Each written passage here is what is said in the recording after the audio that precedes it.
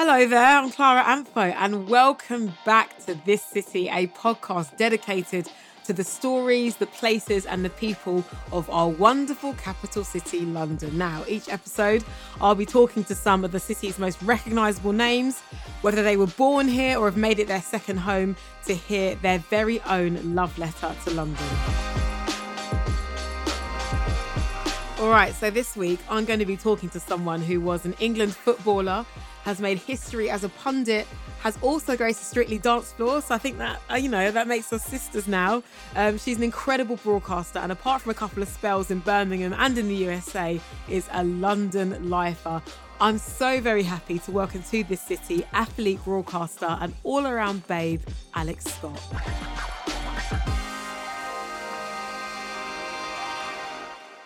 Alex, I'm happy to have you on the podcast because you, for me, are so much of what this podcast is about. Your story is incredible. But the great thing I like about you is when I was doing research is that you don't give interviews often. So I know that this is an exclusive.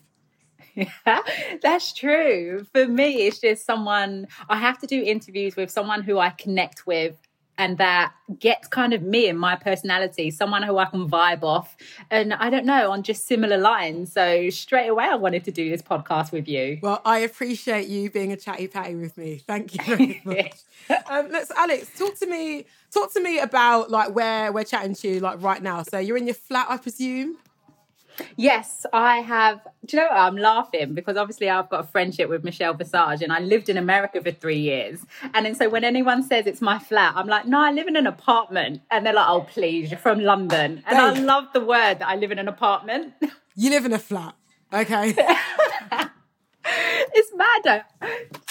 I grew up in the East End of London in a flat, in a tower building, and I still refer to that as my flat. But now, like, I feel like I'm adulting. I'm in an apartment, okay?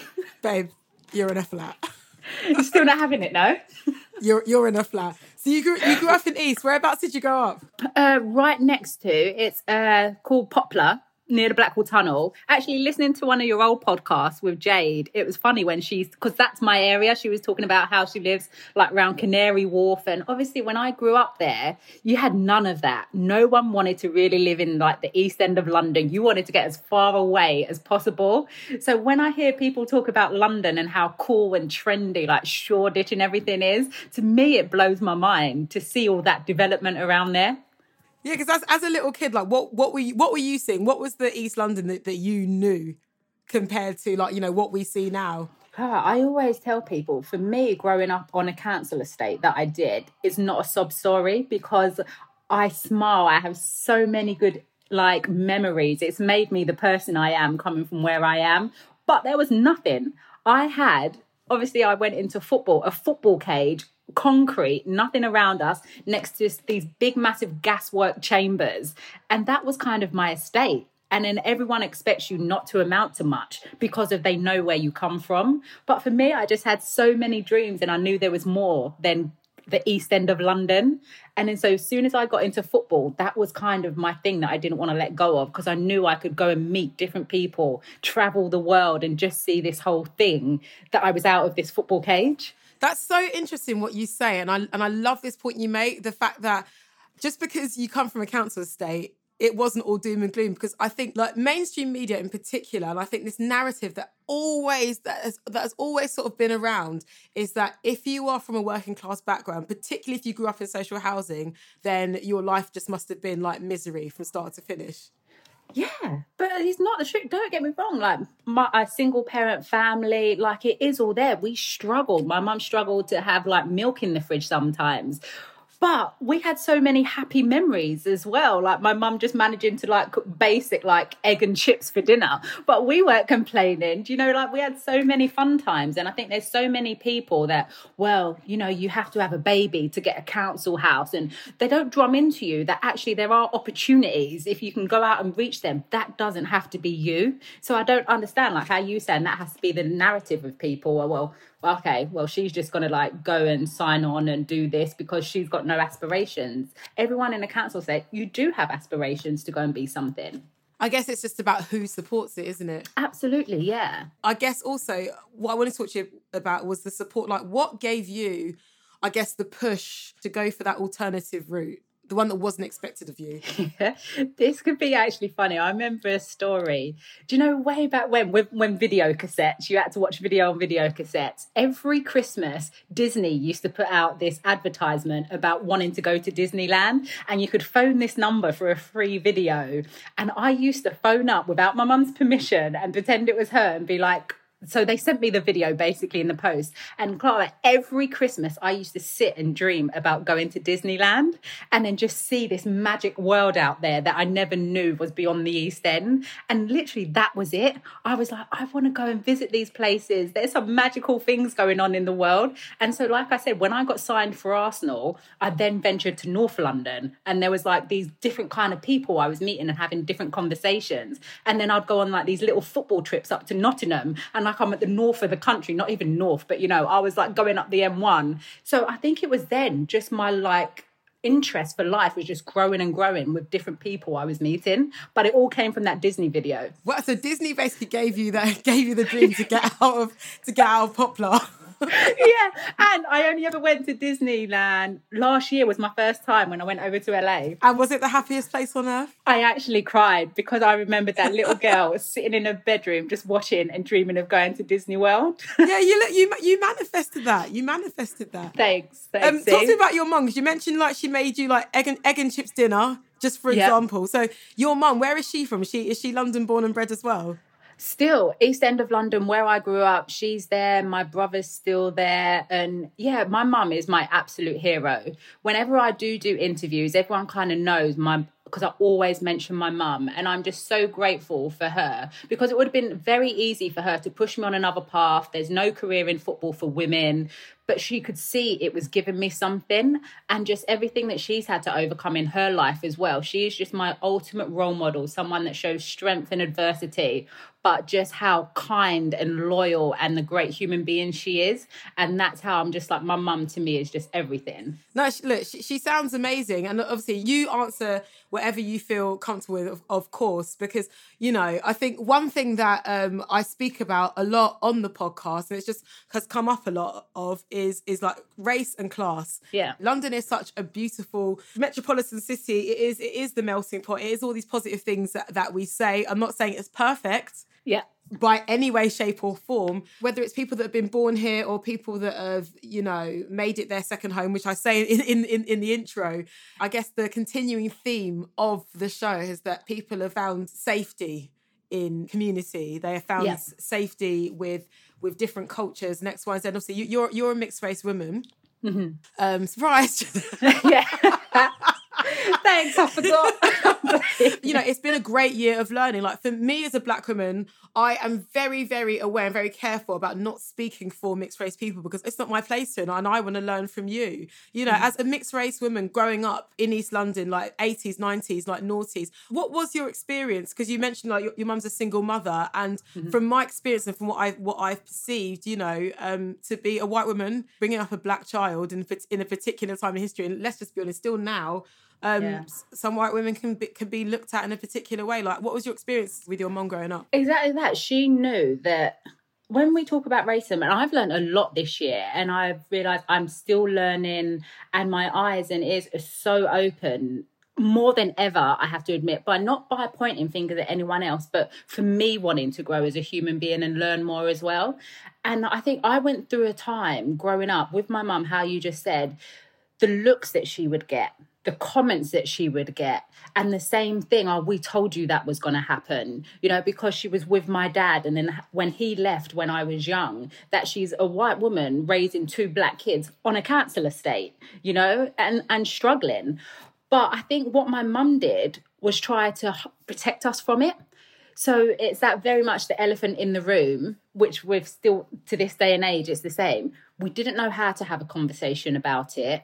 So me and my brother grew up not having that conversation about it. It wasn't spoken about in school. And then so I just still grew up with all this racism and everything around me, but I had no conversations. So it's not until this year, and then actually some of the stuff that I've gone through, so even with football, which was very much yeah, I'd get it from some parents, how they would look at me, single parent family as well, and kind of that feeling sorry for me. I've never ever felt sorry for myself. I don't need someone else to feel sorry for me. I'm all right. I'm in my happy place. But the same situations, like I was that black kid that didn't have a parent on the side, but even though my mum's doing everything to make sure I get my football boots, and like I absolutely love her for it. And so, yeah, what I'm saying is like the same thing. I went from being in one environment to maybe coming back to the East End of London, and I wasn't white enough to be over here, and I wasn't black enough sometimes to be here. And then so thinking about it all this year, I went through a whole thing of being confused, to be honest, and asking myself questions. Well, actually, what am I? Actually, where do I fit? What group of people do I gravitate to, and why? And then only kind of learning this year, I'm just me. I'm comfortable with who I am, or not trying to fit in, but actually still using my voice more. And this is where I reached out to you. As soon as you was putting posts up and I was reading, it was making me look at myself more and raise those questions and ask them, where before maybe I was not scared to, but I was like, do I have a voice? Because I am mixed race, like, where do I fit? Oh, I shouldn't be saying that. Where actually we all need to be asking more questions. Absolutely. And I wanted to ask, just, within the city, how did you growing up? Because just based on what you just said, and like, in your current state now, how have you navigated like where to, I guess, find your culture like in London, like whether it's, through like food, or like where you used to go raving, like how did you sort of like, I guess, find yourself culturally growing up? Oh, it's great. My nan's from Jamaica. And then so every week because my mum didn't have a clue how to deal with my afro hair or what to do with it. So every Sunday before school Monday, I used to have to go to my nan's, and my nan would sit for hours washing my hair, plaiting my hair, telling me all about my hair care and how I need to look after it now for years to come so I have healthy hair. And so she used to sit and tell me stories about growing up in Jamaica, what it was like. So most of my education came from those hours spent with my nan, and she passed away 2 years ago. And I realized I was so close to her, and I missed that, because she would try to teach me how to cook Jamaican food, or why it's important to season my chicken and all the exactly. You better wash that chicken as well. But that's the thing, Clark. I never had anyone around me besides my nan trying to teach me about that culture. I grew up, my mum, R&B, soul music, Mary J. Blige, going to all the concerts because my mum loved that music. So I was just trying to find my own way. No, totally. I can see little Alex. I can see. I want to go more into that. Like, so where was your nan taking you in London? What was your sort of rituals like with your nan, and whereabouts in town were they happening? So my nan, she lived in Wapping. So she would literally, it would be like walking to market stalls, her explaining to me about food and just about life, and then telling me all about my hair and just everything about it. I just absolutely loved. And I'm actually doing a program later on this year to actually find out more, to go over to Jamaica, to understand, because I still don't know. Besides her stories, I really don't know. Besides, how you say, finding my culture through music or people that I'm meeting. And I think, because of where I've grown up and just my background, I think that's what's given me my passion for life and meeting people and having conversations, because I'm someone that just always wants to learn. For sure. Like when you were growing up on the estate, like what was like the mix of kids? Like was it mainly white kids? Was it black kids? Were there Asian kids? Like what was the makeup? Yeah, so different. A lot of Asian kids, black kids, because I went to school with Dizzy Rascal. Dizzy. Yeah, so like it was all about that time when private radio stations were coming in, Rids, that I'd be hanging out with all the boys. So I'd have that pocket of friends. And then I'd be in a football bubble, which was more like girls that went to private school and everything. And there's me like trying to fit in and like change the way that I'm speaking because I'm this Cockney girl.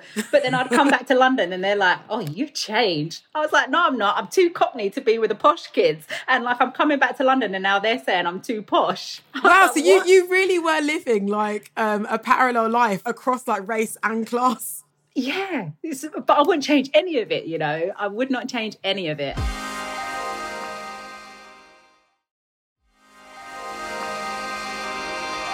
You mentioned music, which obviously is my love, and I see what you post off in your stories. Your selections are always very good. I love me my music. I love it. Listen, when Spotify put in that music option on stories, I was just like, thank God. I love that you put Ashanti Rain on Me up the other day. That was a good one. People were liking that. They was like, well, where is the Shanti gone? We used to love her so much. I was like, yeah, throwing it back. She's still about, she's still active. You mentioned going to concerts. So talk to me about like your first ever gig that you went to in the city. Do you remember? Or like a memorable gig? Because you mentioned Mary J. Blige, right? I think that was one of my first ones. I took my mum to Mary J. Blige at Wembley Arena. Oh my gosh, I love Mary J. Blige. And I remember going to my first Arsenal, right, Christmas party. It was the first time the men mixed with the women's team. We were allowed at the same Christmas party. My whole outfit that I wanted to go was Mary J. Blige and wear a hat to the side. Clara, I got too drunk. I had too many wines. I didn't even make it to the party. Listen. But my hat did. Because the girls knew that this was all about my Mary J. Blige hat. The photos, I'm going to send you some, was my hat being passed around every time a Mary J. Blige song came on. I was like, I can't believe I didn't make the party. Mary's the queen. So that was one of a show you remember taking your mum to, Wembley. Yeah, at Wembley. And she just smashed it. Her energy, obviously we know about her vocals. Oh, just that concert. And Lauryn Hill. When she first dropped that album, The Miseducation of Lauryn Hill, I remember taking my mum to that. I feel like I just keep taking my mum to these concerts. I really do go with my friends, you know. Look, I do no judgment. Your mum sounds like she's a fantastic woman. And look, she brought you into this world, so you may as well take her to a gig or two. So it's the least you could do. TBS. I just love that mum. Yeah, my mum appreciates like good music. But no, that's my thing. When people say, what do you do like on your downtime? What do you like to do? My thing is I love live music. It's just the energy it gives me. So yeah, I go to as many as I can. Beyonce, that's why I did Beyonce on Strictly. I've seen her every time. We'll get into Strictly in more detail in a bit because, okay, so dear listener, on this day of recording, right, it is literally the night before I find out who my partner is for this year's series. And I'm so excited. I'm also shitting myself. And I was going to say, how are you feeling? I'm like, I can't wait to find out who it is. But yeah, guys, we're recording this episode. And also, peep this, you can't hear her at the moment, but Michelle Visage is actually staying at Alex's house. It's like, it's a Strictly Loving. Oh, hang on. Is she coming over? Michelle Visage. Hi, Clara. I should take my mask off, huh? You are looking very, very chic. So guys, Michelle is wearing, I want to say like an iridescent rainbow mask that is attached to a very chic silver chain because of course. Because why not? Exactly. So Michelle, I know you are a proper Anglophile. Indeed. And indeed, she says. And this podcast is all about people's lives and their love affair with London. Okay, look, you've travelled the world several times, but I know London is somewhere you're obsessed with. What is it about this city that you love the most? What keeps you coming back? Do you know what? I've been to a lot of places. I've been very lucky that way. I've been able to tour. Never holiday. It's always work. But my happiest place on earth is in the United Kingdom. I don't want to just single out London in general, though I love London so much. And I spend most of my time here, but all of the UK. I love the North. Like I always say, if I was born here, I'd be a Northern lass, I think. Would you? I think so. Don't you? I've heard your impressions on your podcast of Rue. Your regional accents. They're good, you know. They are very good. No, they're Go on. They're awful. No, not going to do it. Trust me, I've heard a lot worse. Yours are good. Go on. They're really bad. You can't do that. No, I want to hear. I'll do it for you. Even my trainer is from Manchester. I'm just an Anglophile because I'm such a wannabe Brit. I'm going to take driving lessons and learn how to drive here. And you asked me what it is. Yeah. I'm from New York, so it's a melting pot. And London has that same effect, only with a really, really good attitude. Most New Yorkers are like in your face and they'll tell you like it is. And they're not the nicest people. Londoners, I don't know. When I get off the plane, I just feel like, oh, I'm home. I've always felt accepted. I always felt appreciated. I always felt loved. And the sense of humor is so on par with what makes me laugh. London people in general, whether it's north, south, east, southwest, west, they're all the same kind of twisted, dry sense of humor. And I love it. And I love you all, no matter where you come from. We're all kind of in this together. And I love that mentality. When she got off the plane yesterday, her voice note, I'm like, welcome home. Yeah. This is it. Michelle, I have to ask you, when you go to the gay clubs in London. What is your welcome like? Because I can imagine it's like a queen's welcome, like literally. It is, like I'm so genuinely grateful and blessed that way. That's my people, that's my family. And when I come in, I feel a bit like royalty, but I also feel like I'm with my brothers and sisters. This is where I fit in. This is where I belong. I never have any question of being welcomed into that. So for me, it's like, come on, let's go hang out with family. And it's very that. And I love it. And when I do get the chance to do it, that's where I go. Have you got any stories from any nights out, or could they probably not make the podcast? They probably wouldn't make the podcast, but I had a really fun night out with Alex for her birthday last year. We went to Salsa Club. Oh, fab. And her and I had just salsa that week, and it wasn't the best on Strictly. And we went out there. Alex had a little bit to drink, and I was watching, and my knee was injured, but I didn't care. I was in heels, and we were out there just dancing and had the best time. And it wasn't a gay bar, but it was so much fun. I was just dancing with people, and I was like, this isn't choreographed. I don't know what I'm doing. And they don't care. They just drag you onto the dance floor, and it's so much fun. And I can't wait till this COVID thing finally goes away so we can all do it again. And this time with you, Clara. Do you know what? I was hoping you were going to ask, because I'd be like, please, can I come? Please, can I come?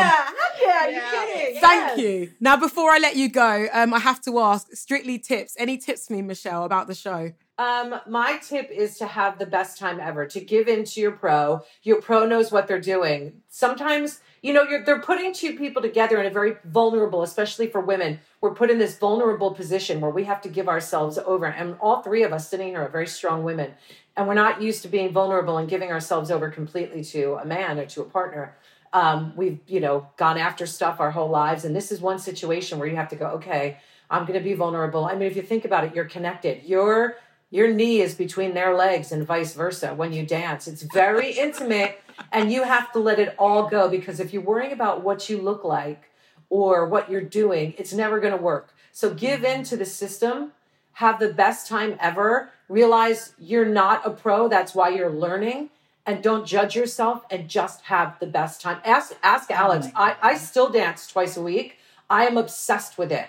It's the best experience you'll ever have if you allow yourself to do it. Oh, gosh. Okay, that is some excellent advice. Thank you so much, Michelle. Oh, wait, and before we just let Michelle go as well, because of Strictly, like how we were talking about from where I grew up and who comes into your life, Strictly brought me and Michelle together. Mm-hmm. And I'm so grateful, because our paths, we don't know, would have ever crossed totally different people, different industries. Yep. And she is one of my closest people and dearest people in my life. That's my girl. Because of Strictly. It's one of my favorite things that I got. Yeah, I'm grateful to Strictly for so many reasons, but mostly for Alex and my friendship. And just like she said, you don't know why you connect, how you connect, but sometimes you just do. And that's probably one of, if not my favorite thing to come out of that show. Oh, guys, honestly, you got me beaming. This is really beautiful to learn and see from you too. I mean, I don't want to stop the podcast there, but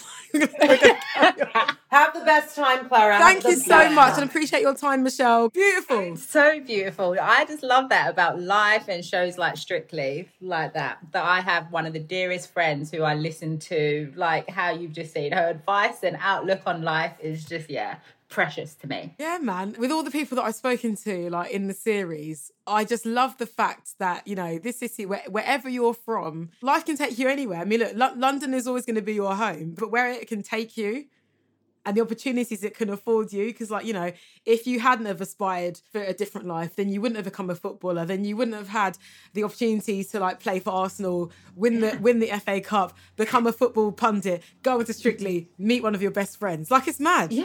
Yeah, it's just we're all just on this journey, and with Strictly now, how we're talking to you about it, it's one of the most amazing things. And now I look back, it was a whole amazing chapter of my life, and now you're about to have this chapter, and I'm on to the next thing. Obviously, my TV career is going kind of different ways. It's just the journey's special, man. I'll never take it for granted.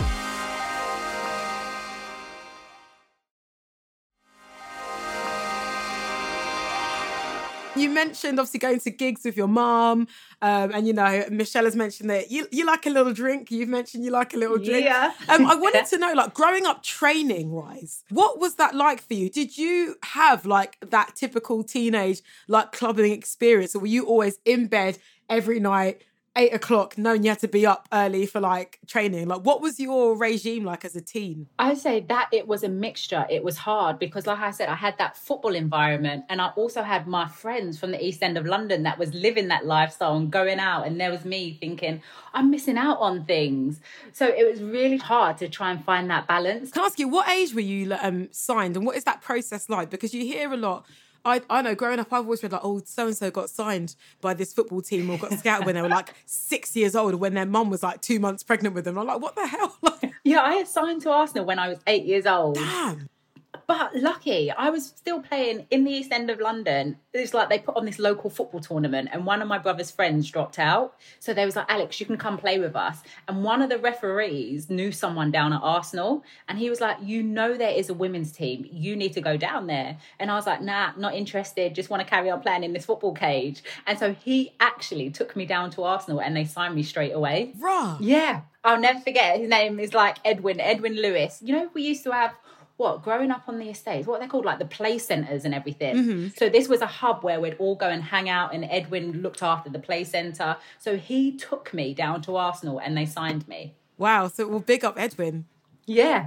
They need those play centres still for kids, man. Like, it was like my only like go-to and hangout where I wasn't at home.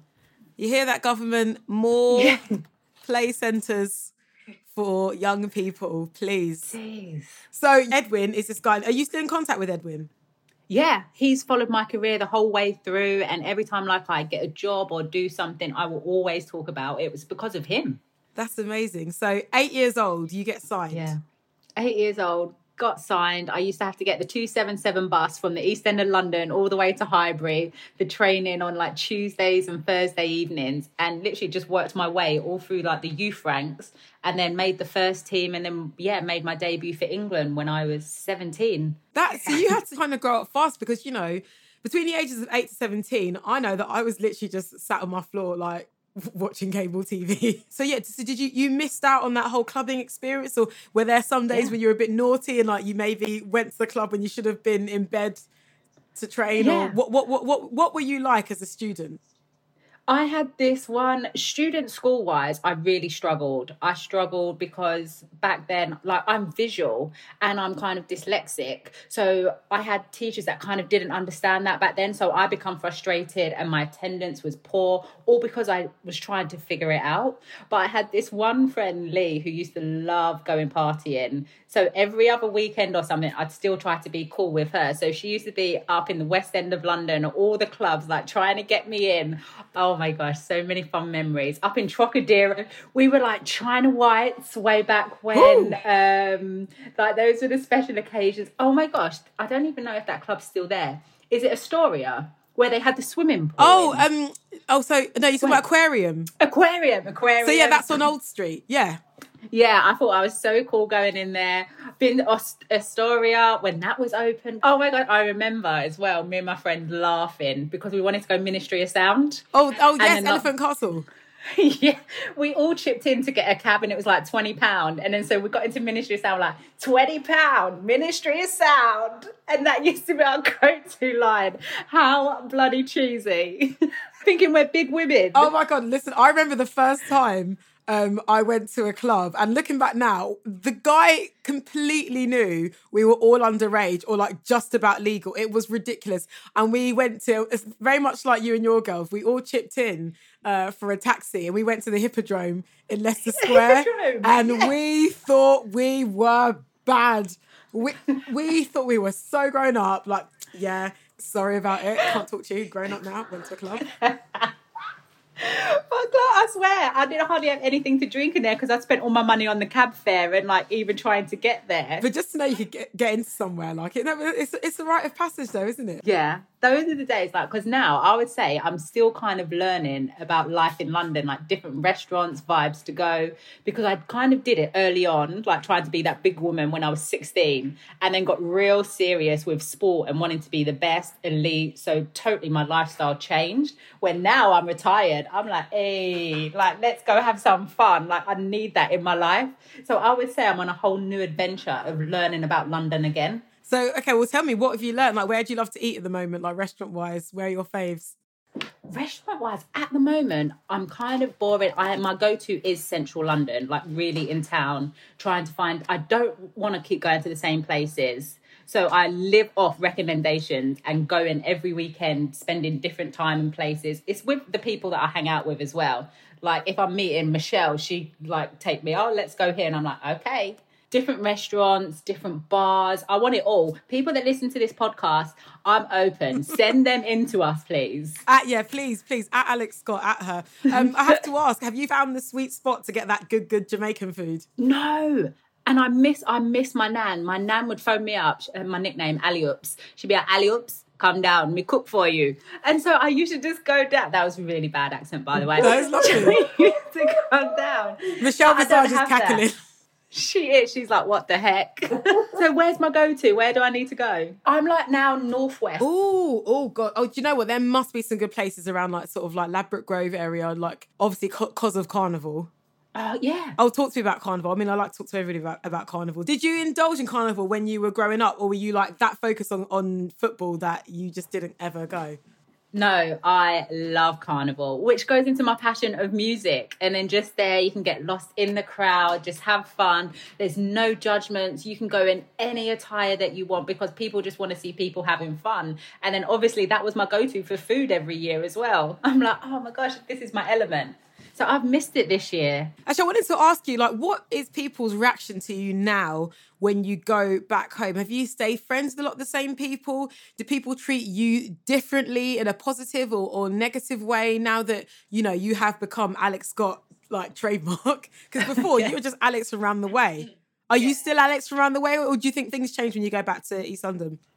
No, I'm still Alex from around the way, but I feel like people have gone on the journey with me. Like, I'm still that same girl. I haven't changed. I never will change. I'm still so grounded and just love everything. And people feel like they've been on this journey with me. So when they do see me when I'm going around to my mum's for a roast dinner, they just tell me how proud they are of me. But then that's where I kind of go into myself and I'm embarrassed because I'm just like, I'm just me. Like, I've just done me. I don't know. You can just do you too. But I absolutely love it. Like, obviously, I've had hard time with social media and everything. But the amount of people going out of their way to stop me on the street or even write to me now on social media. Because I think sometimes when we see something good in someone, we don't tell them that. It's very easy for everyone to just do the negative.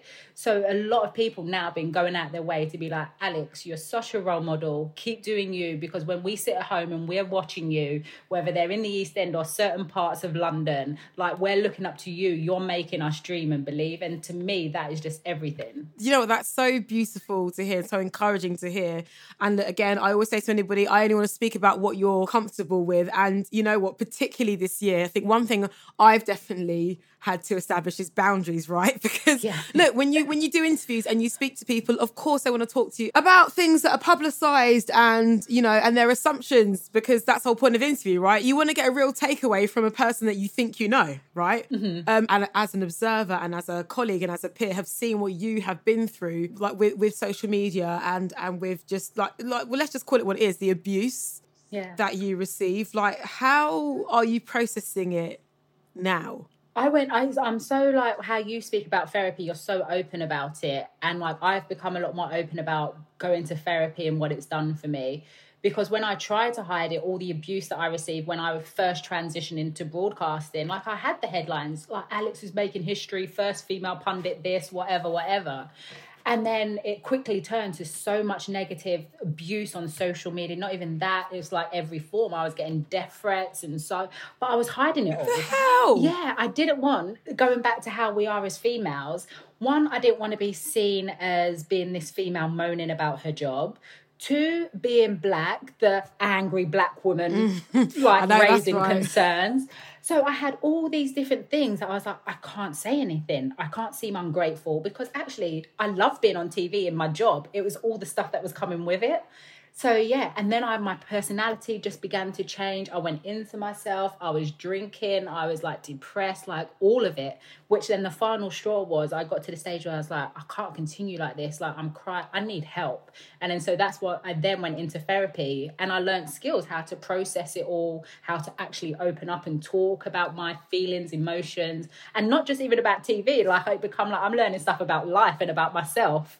So it was like an eye-opener, and I'm so grateful that actually out of that negative situation, they bloody trolls pushed me into therapy, and I'm so grateful for it. So thank you. Yeah, how'd you like that? Pushing me on. Huns. Listen, you know the phrase, I love to see it, they love to see it. Like I love to see it success, and it's so interesting with people that troll on social media, particularly, what we call misogynoir, which is, misogynoir, which is the hatred of black women. Because people will ask you, like, how does it feel to be a woman in this industry? How does it feel to be a black woman in this industry? It's just like, yes, hon, when you're at the intersection of both, it's a lot. Bloody hell, the amount of things like, oh, I'm ticking a box because I'm female. Oh, I'm ticking a box because I'm black. The amount of bloody boxes. Like, no, it's called just working hard, and it's not an overnight success. It's years of hard work actually deserving your place to be there. And I just so happen to be black and a female. Sorry about it, hun, but this is the body you were born into.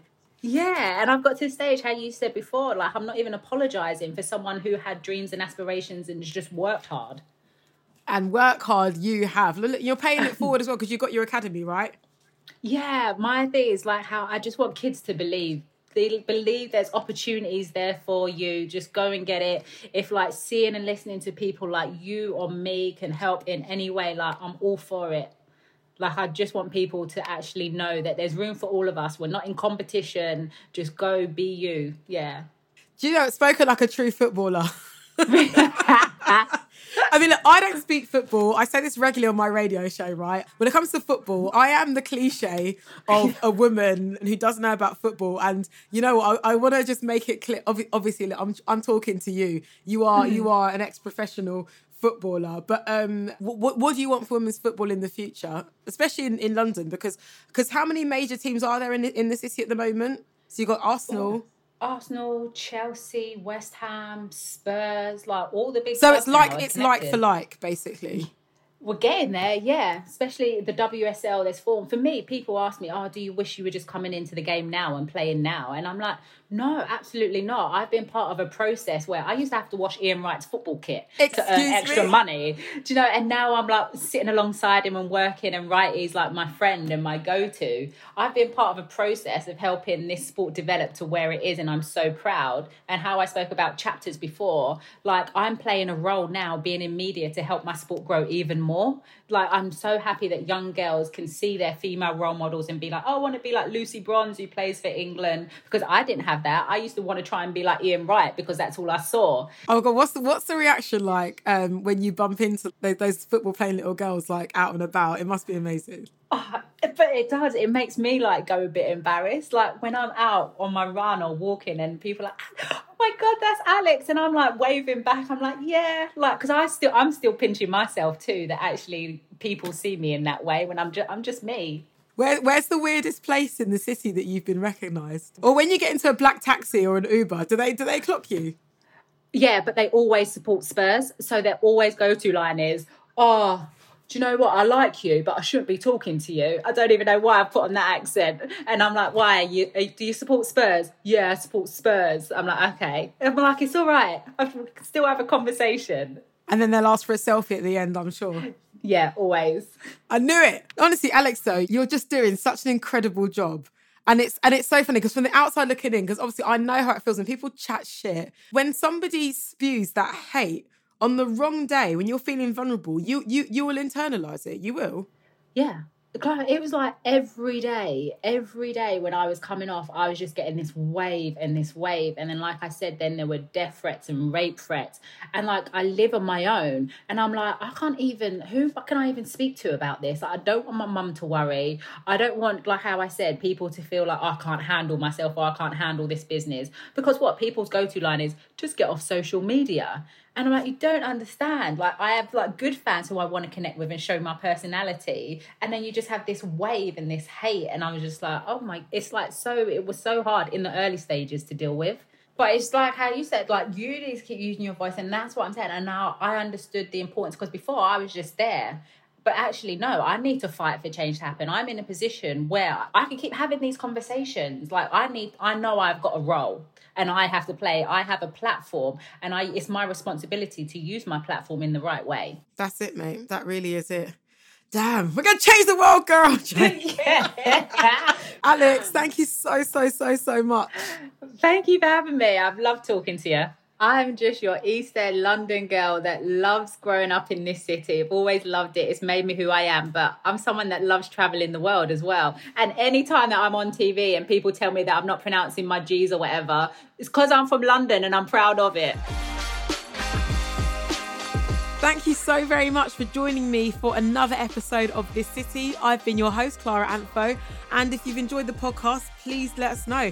Tell a friend.